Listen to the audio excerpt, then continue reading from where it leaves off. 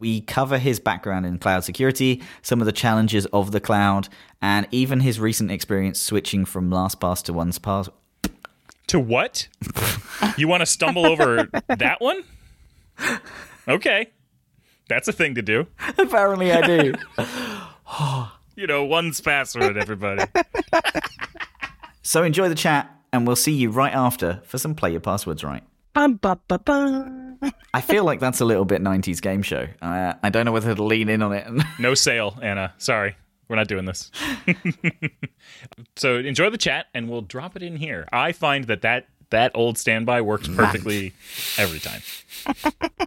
We don't need to say that we'll drop it in. That's the key. Right. You don't have to say it. You can just do it. You're right. You guys have said drop it in enough now that Anna is totally going to be dropping it in here.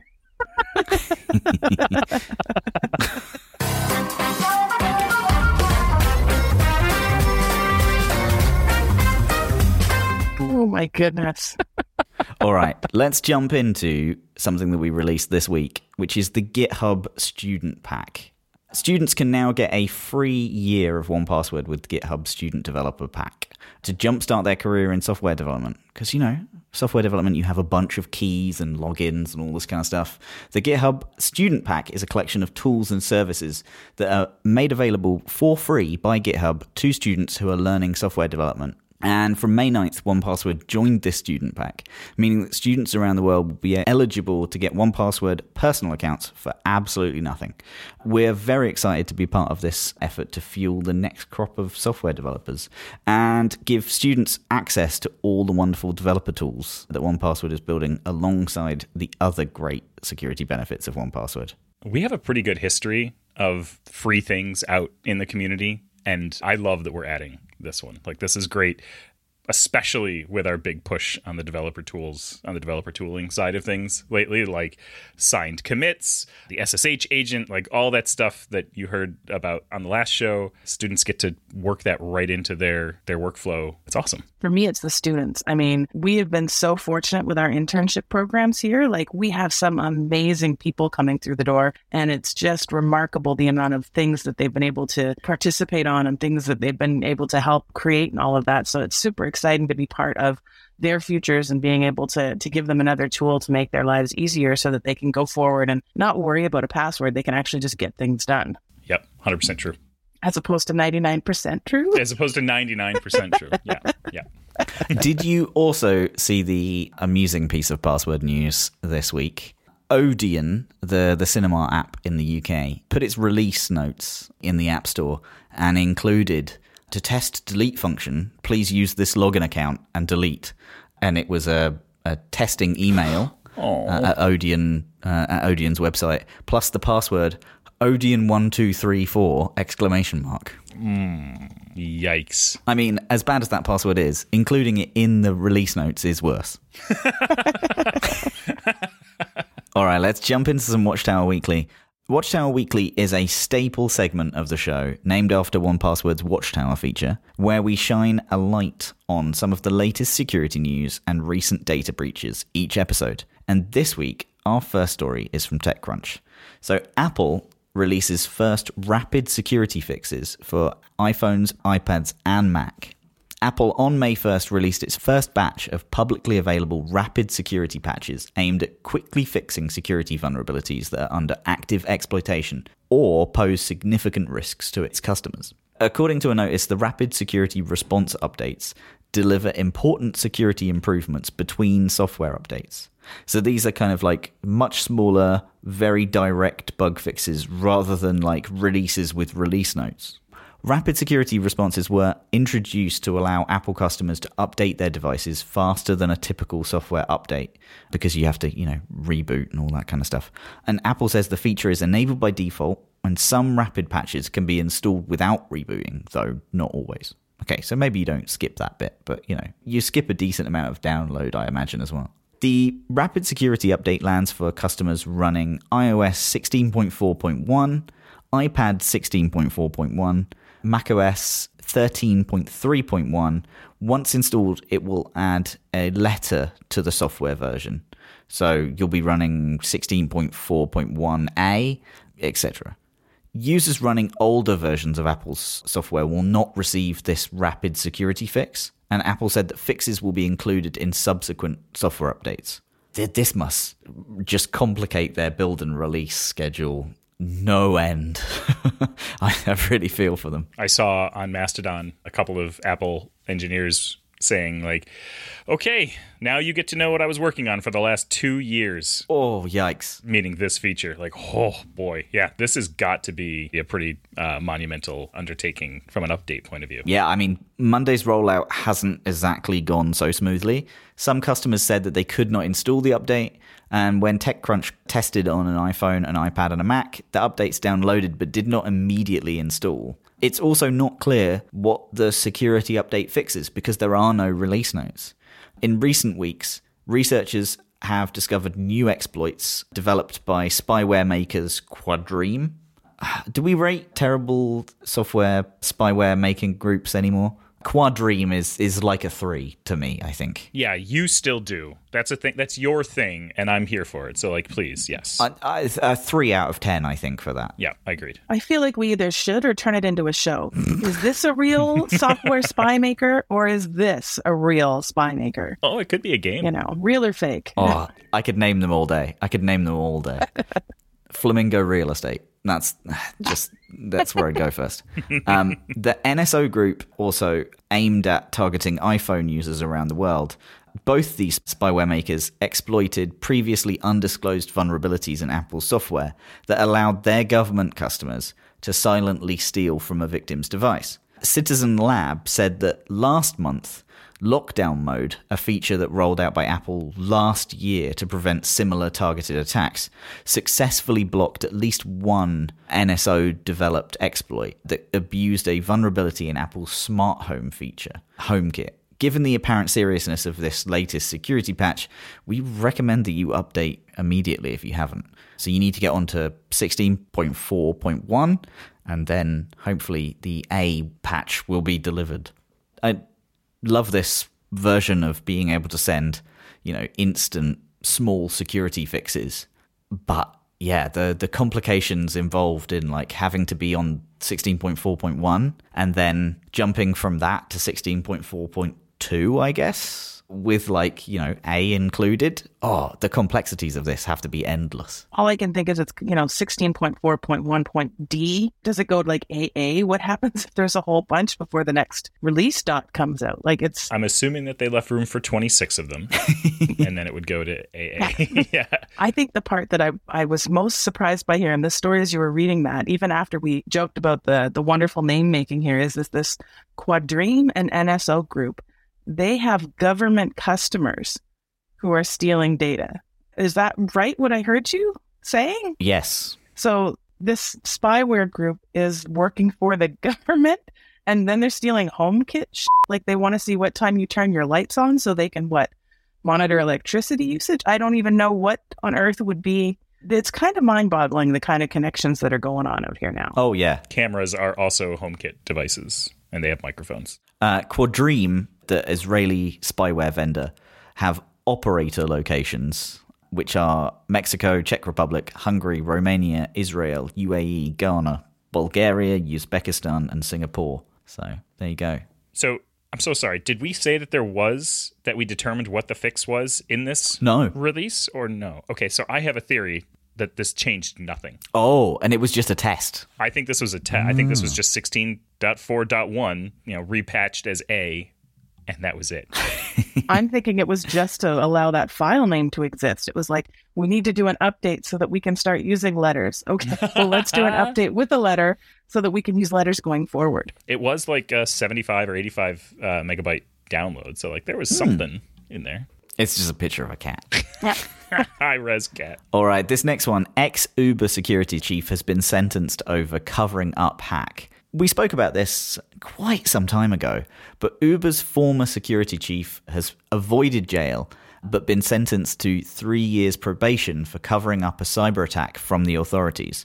Joseph Sullivan was guilty of paying hackers $100,000 after they gained access to 57 million records of Uber customers, including names and phone numbers. He must also pay a $50,000 fine and serve 200 hours of community service. Prosecutors originally asked for a 15-month prison sentence. Sullivan was also found guilty of obstructing an investigation from the Federal Trade Commission. Judge William Orrick said that he was showing Sullivan leniency partly because this was the first case of this kind, but also because of his character. He said that if there are more, people should expect to spend time in custody regardless of anything. I hope everybody here recognizes that. So a little bit of a, this is quite a new thing, so we're going to be lenient to begin with, but not something that I feel will continue for very long. Sullivan began his role as Uber's chief security officer in 2015. In November 2016, the attackers who targeted Uber emailed Sullivan and told him they had stolen a large amount of data, which they would delete in return for a ransom, according to the US Department of Justice. Staff working for Sullivan confirmed data, including records of some of the 57 million Uber users and 600,000 driving license numbers that had been stolen. According to the DOJ, Sullivan arranged for the hackers to be paid $100,000 in exchange for them signing a non-disclosure agreement to reveal the hack to anyone. The hackers were paid in December 2016, disguised as a bug bounty, a reward used to pay cybersecurity researchers who disclose vulnerabilities so they can be fixed. The hackers subsequently faced conspiracy charges in 2019 and pleaded guilty. Wild that, both sides of this have now been sentenced. Like the person covering it up and the person doing the thing, both seemingly charged. My mind is busy going to the fact that they managed to catch the hackers on top of uncovering that there was the payout made and all this kind of stuff. It's really hard usually to find these folks and to actually get anything into jail and then to have it actually proceed and be found guilty and get all of that done. So this is the first time it's happened. So this is the trial case that we're going to use to put it all together. Kind of feels like, okay, well, we've knitted a nice little story together. We've tied off all the loose ends. Isn't everything wonderful? And it just, maybe I'm too suspicious now. It doesn't feel like it quite fits together nicely. Yeah, I do think that this will encourage people not to hide things like this, but also understand the seriousness of doing so. Oh, 100%. 100%. If your company is in charge of protecting customer data, that's important. That's an actual, real live responsibility that you are responsible for. And if something happens, you have to own up and tell people about it. You can't just cover everything up. That just makes things worse. Yeah, and I think there's a personal responsibility element here that is quite interesting as well. This isn't Uber on trial. This is one person's decision that was wrong and has been punished for it. As an individual who works for a company, I feel quite protected by 1Password, but if I made a decision like this, I understand that that is on me as an individual. And I think that kind of thinking is, one, kind of terrifying, but two, it absolutely should be this way. This is a decision that this person has made as a top leader in a company. And it should come with some personal weight, I think. It's interesting you've done that because it just tied together to me with the ChatGPT stuff, because you've got now more reports of people feeding in sensitive company data into these engines, using it for things that they definitely should not be. And I think that's definitely, that's a personal liability. If you at a company have all of this data and you have access to something, if you make that choice to say, well, it'll be really hard for me to put this financial statement together and come up with some good forecasting. Let me just take all of the confidential company information, feed it into this engine and see what it tells me to do. That's your own personal responsibility for making that horrible, horrible decision. So hopefully this is a well-timed reminder to people to be mindful of how you're using your data internally within a company. I think so, yeah. Yep. So this next one, Apple and Google are working together to limit AirTag stalking. So Apple and Google have teamed up on a proposed industry specification aimed at combating the safety risks associated with AirTags and other Bluetooth-enabled tracking devices. The companies recently announced that the new standard requires the implementation of unauthorized tracking detection and alerts across Android and iOS. Apple and Google's proposal would alert users if an unknown Bluetooth tracker is traveling with them, no matter what kind of phone they have. And the proposed specification lists a number of best practices for the creators of Bluetooth tracking devices, the ones that are supposed to prevent the misuse of location trackers that put users at risk for stalking, harassment, and theft. As outlined in the document, the unwanted tracking detection should detect and alert individuals when a tracker is separated from its owner, is traveling with them, and also provide instructions on how to find and disable the device. Other companies that make similar tracking devices include Tile, Chipolo, Eufy Security, Samsung, and Pebblebee are already on board with this proposed standard. And since the release of Apple's AirTag in 2021, privacy advocates have expressed concerns over the device's safety. Last year, The Verge spoke with Erica Olson of the National Network to End Domestic Violence, who said tracking devices had been a problem for years and prior to the release of the AirTag. Apple responded by improving its unknown AirTag alerts on iPhone and creating an app that scans for unwanted trackers on Android. In today's statement, Olson says these new standards will minimize the opportunities for abuse of this technology and decrease the burden on survivors in detecting unwanted trackers. We are grateful for these efforts and look forward to continuing work together to address unwanted tracking and misuse. Apple's Vice President of Sensing and Connectivity, oh, what title? Wow. We built Apple AirTag and Find My network with a set of proactive features to discourage unwanted tracking, a first in the industry, and we continue to make improvements to help ensure the technology is being used as intended. This new industry specification builds upon the AirTag protections and through collaboration with Google results in a critical step forward to help combat unwanted tracking across iOS and Android. I get these alerts quite a lot.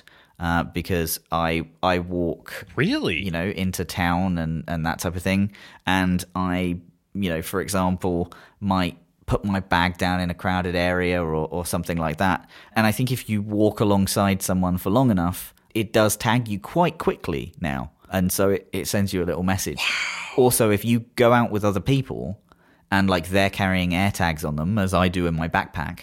We go to an offsite route, you're going to get pinged because if we take a walk for any distance, it's going to ping you and say, look, there's an AirTag by you. How about that? I live in cow country, so I haven't experienced this yet, but that's really cool. I also carry several pairs of AirPods because the battery is all various levels. All right, Rockefeller, take it easy.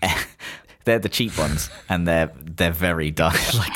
They're very close to death, and that's why I have to carry two in my pocket. The $200 ones, not the $300 ones. The cheap ones. The ones where the batteries are at 10%. Yeah. But I carry two of those in my pocket, and then an AirTag, usually in my luggage as well as my backpack. And so, I'm just a mess for these things. I'm setting everybody's phone off in any distance from me. I have one AirTag on our dog's collar. And so whenever I take him to doggy daycare, I'll leave and obviously I leave him behind and my phone will be like, oh, you left Indigo behind at this location. And it's always a little bit of oh shit. I don't know where I'm going with this story, but these are just my experiences with Apple's AirTag stuff.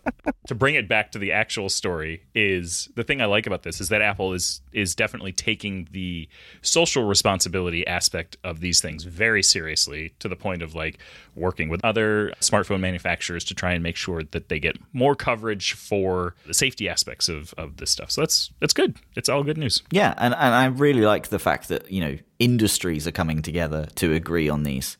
I hope we see the same thing with AI and all the other things that are being created. We want some industry standards that are going to help reduce any sort of damage that the technology makes, I think. 100%. It took me a second. Yes. Okay, so that is all we have for Watchtower Weekly today. So I think we can move on to my interview with Joe South. Oh, did we let you do one? Yeah. Nice. Host of fellow security podcast, Security Unfiltered. We cover his background in cloud security, some of the challenges of the cloud, and even his recent experience in switching from LastPass to 1Password. Joining me on the show today to chat about all things cloud security is Joe South. Joe is a principal cloud security engineer and the host of the Security Unfiltered podcast. He also recently made the switch from LastPass to 1Password, and I'm excited to find out more about his switching experience today too. So, welcome to the show, Joe. How's your day going so far? My day is dependent upon my newborn, and so I got a little bit of sleep last night, so I'm well rested. I'm ready to go work out. That's not a sentence I've ever said, I don't think. I'm well rested and then I'm ready to go work out.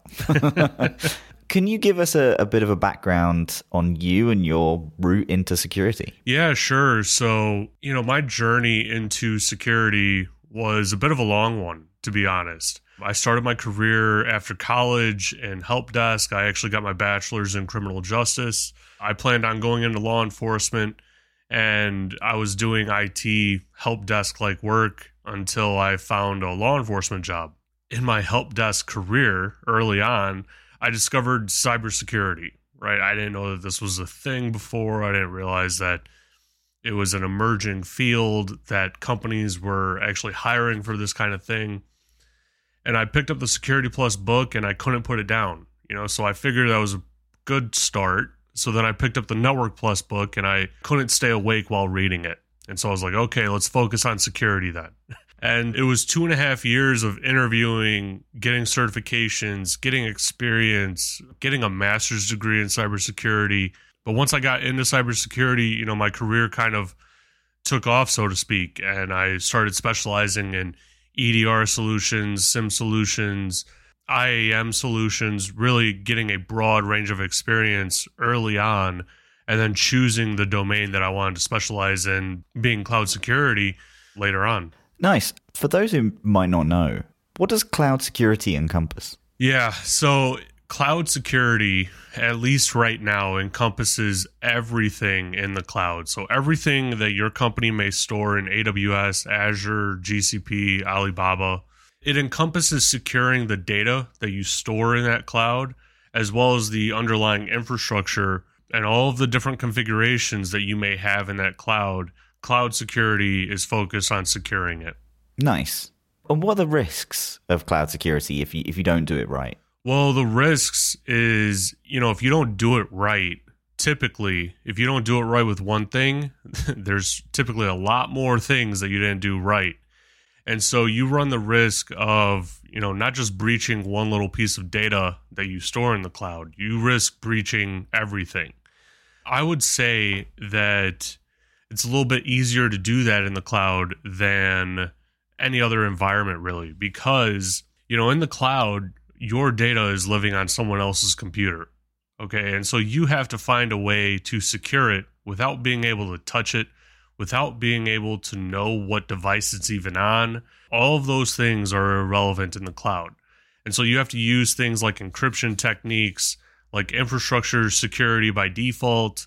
All of these different cloud security techniques you heavily rely on. Whereas on-prem, you could say, okay, unplug that server, that data's secure. That's a real thing that people actually do for some of their data. I worked for a company that actually did that. But in the cloud, that's completely unavailable. You can't do that. And what do you think are some of the elements of kind of this good hygiene, I guess, around cloud security? What are some elements of that you think are like the most important? That's a great question. I would start with data encryption and data security.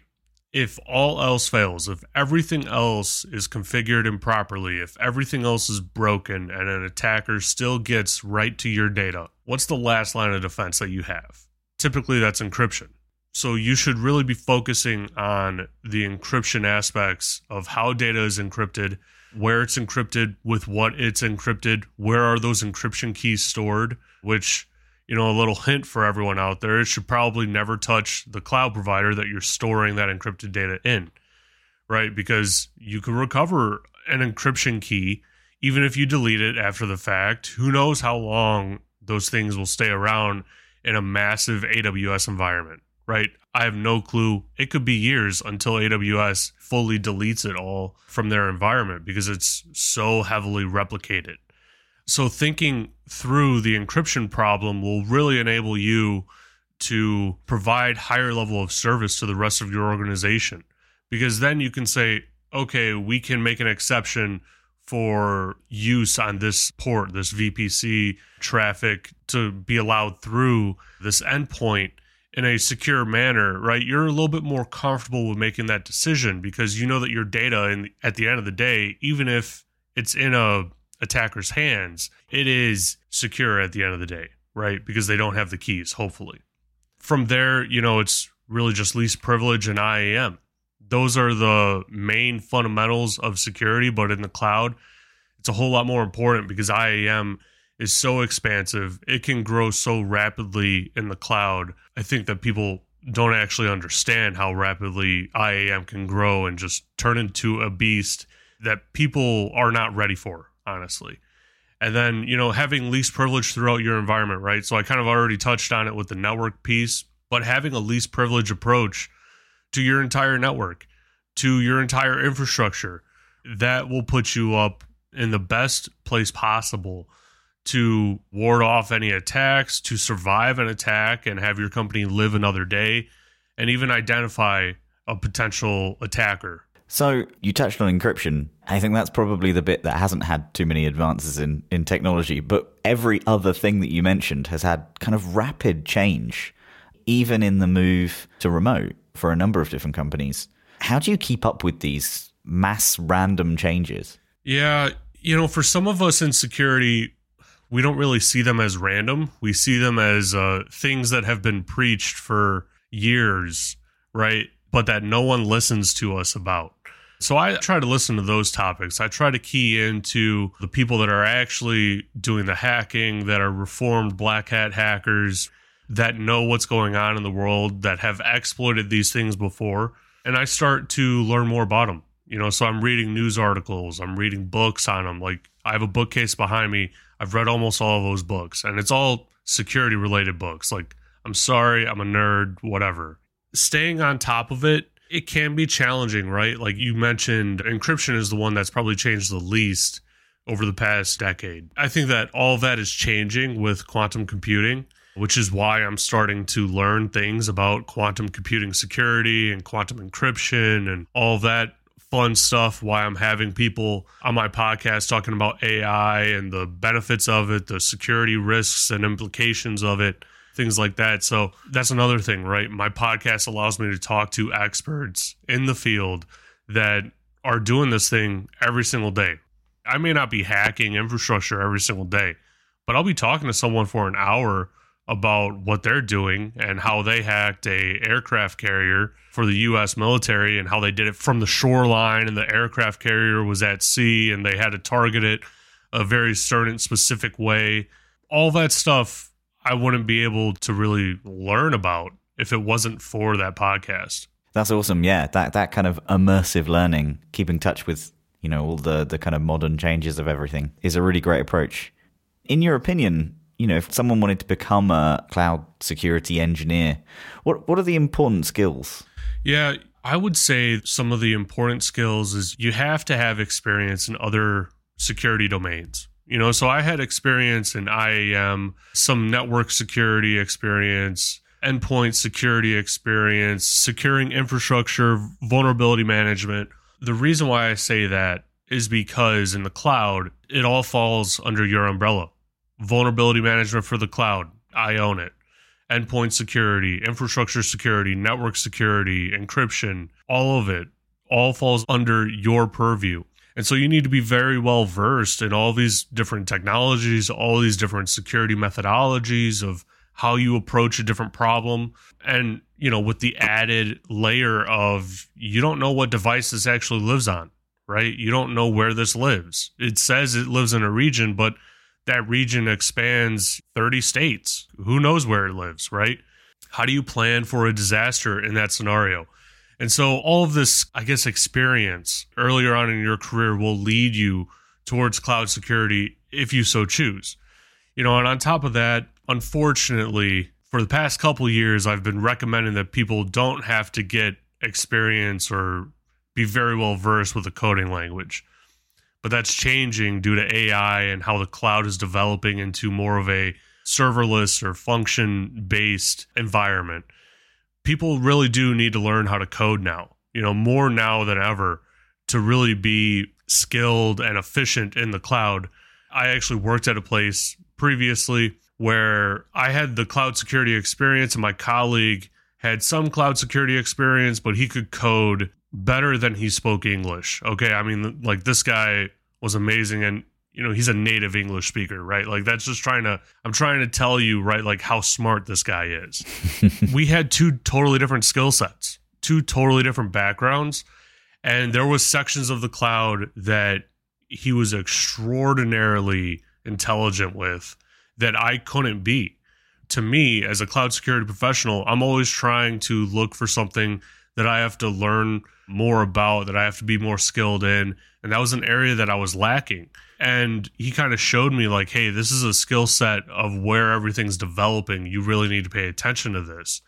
And so now I actually start to recommend that to people. And if you have those first two things down, then start looking at certifications. Certifications aren't really required, but they prove the knowledge that you have. So there's no reason to not get them. Like if I have experience on my resume, for instance, that talks about my security experience in AWS, and I don't have the AWS security certification, I'm going to get paid less money than someone with that certification, because right out the gate, I'm validating I have that knowledge. I'm claiming I have it, and then the certification validates it. And that's kind of the unfortunate situation that we're in as a marketplace. That's the best way to gauge if someone's, lying on their interview and whatnot. But it is extremely helpful for you to just validate that information and maybe learn something new. That's some great advice there. Switching gears slightly, you recently made the switch from LastPass to 1Password. We're not going to cut out the bad bits here. Please do tell me, what was the process like and how did you find it? Because I know for the amount of logins and access-based things that you have in 1Password or in LastPass at the time, it's probably terrifying. Yeah, that was a very daunting task that, to be quite honest, I put off for probably 2 or 3 months because I felt it was just such a daunting task. I was heavily using LastPass before moving to 1Password. And after 2 or 3 months of kind of putting off this personal project, I kind of posted on LinkedIn for recommendations of password managers. And 1Pass was the first one that stood out to me. 1Pass seemed to be the one that provided you the most enhanced security without you doing anything. For instance, when I log into my Vault in 1Pass, it's a password that I know, that's easy to remember for me, that no one else knows, and that gets me into my Vault, unlocks everything else, which that sounds very simple, but in LastPass, that was not the case. That was not the case at all. They even tell you there's no security around this password thing, so create it as strong as you possibly can to unlock your password vault. Well, me as a security professional, what's the strongest method of doing this? Either it's a randomly generated password or it's a passphrase. Okay, so how do I remember either of those, right? That's extremely difficult because, like I said before, I'm trying to learn all this other stuff. I don't have time to memorize a passphrase or a random password. It just makes things more difficult. And if I lose it, I lose my vault. I lose every password I have. And so 1Pass was the one that stood out to me, honestly, because it provided that enhanced level of security without me having to do anything additional. And the migration phase, right? I thought that migration period for me was going to take a month or two. I'm working a full day job. I have a podcast. I do other things on the side. I figured it was going to take me at least 2 months if I was really working on it diligently every single day, because I have 500 passwords in there. It took 5 minutes. It took 5 minutes because I had to read a document for 4 minutes. And I think I read it 2 or 3 times because I didn't believe what it was telling me. It was extremely simple. I couldn't believe it. That's not me trying to talk it up because I'm on the 1Password podcast, right? It was truly that simple. Just a simple export from LastPass, import into 1Pass, and we're good to go. That's amazing to hear, especially because we put some work into our importer recently. It's still got a long way to go. We want to import from all different kinds of places, and the roadmap on that particular feature is very, very long. But it's great to hear that it left you feeling really confident and you were happy to use it.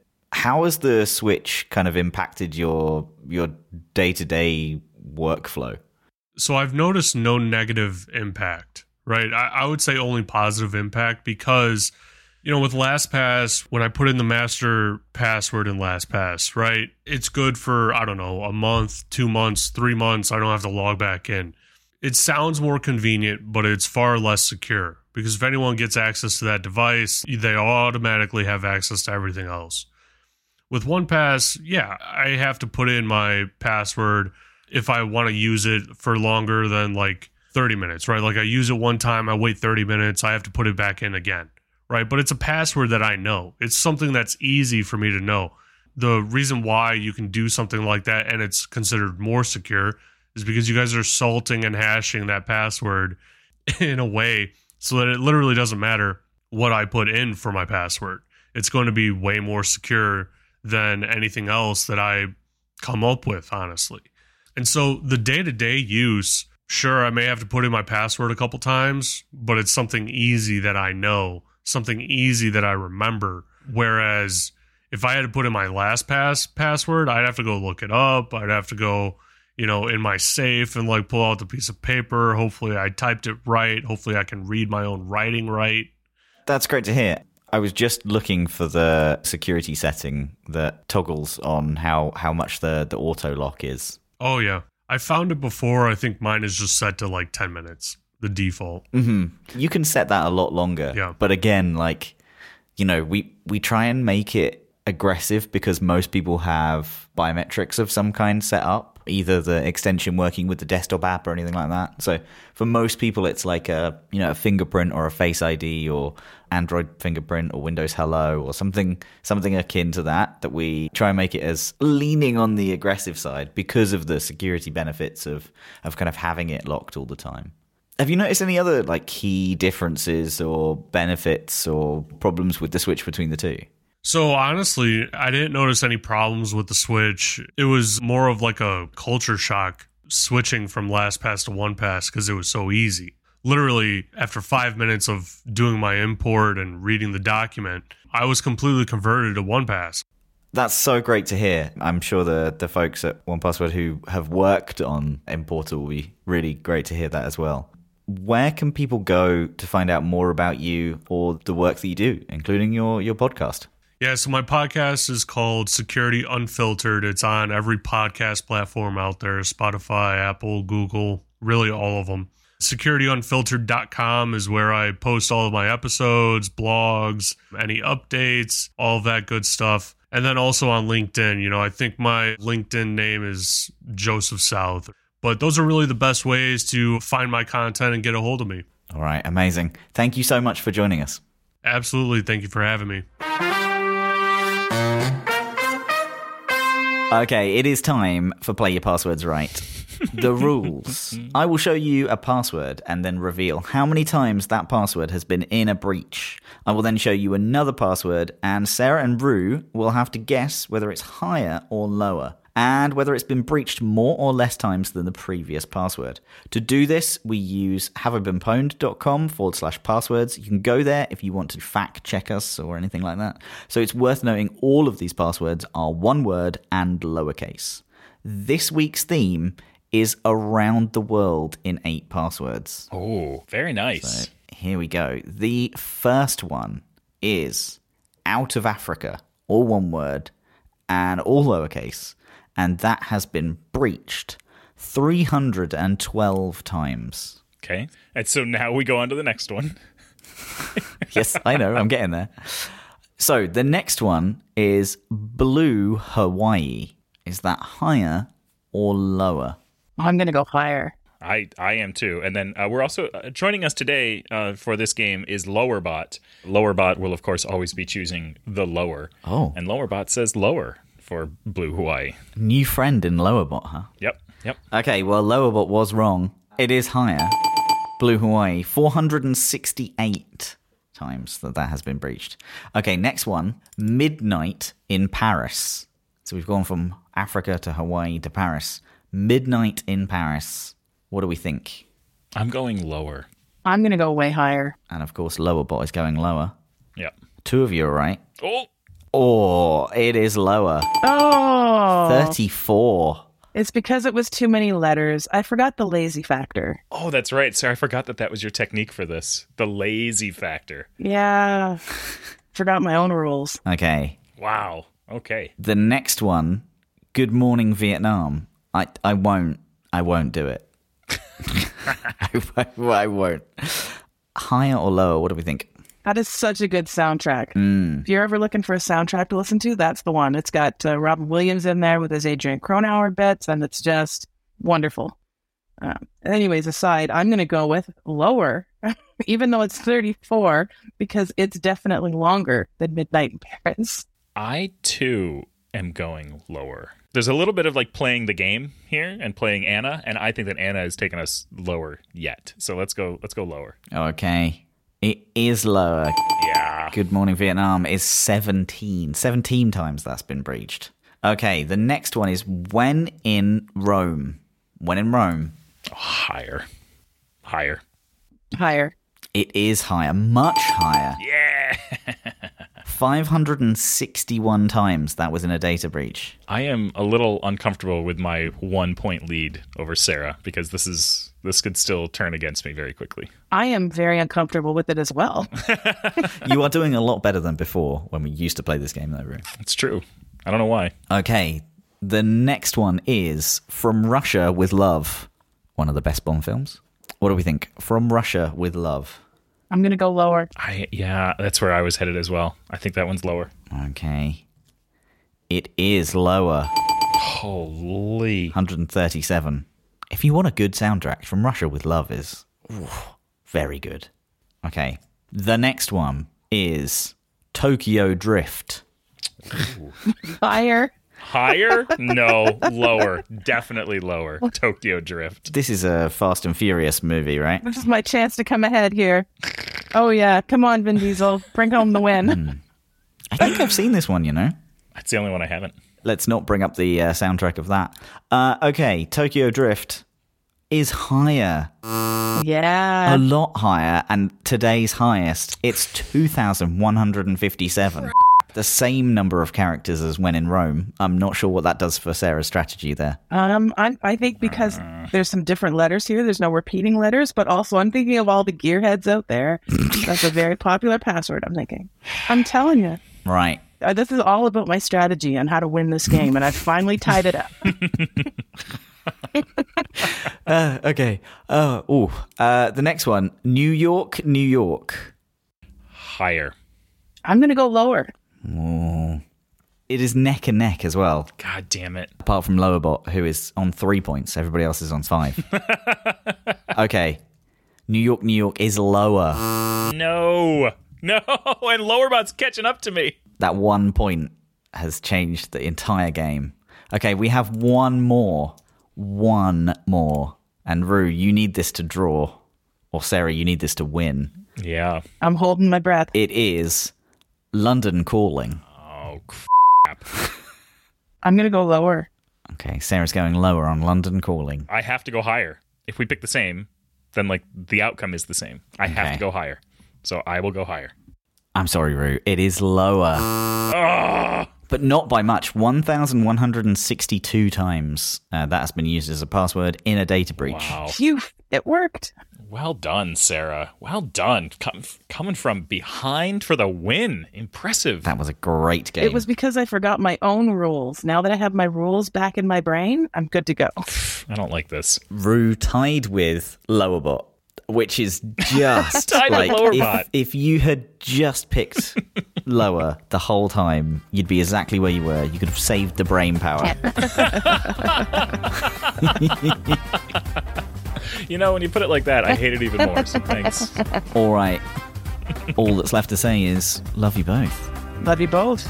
Love you both. Bye-bye. Bye.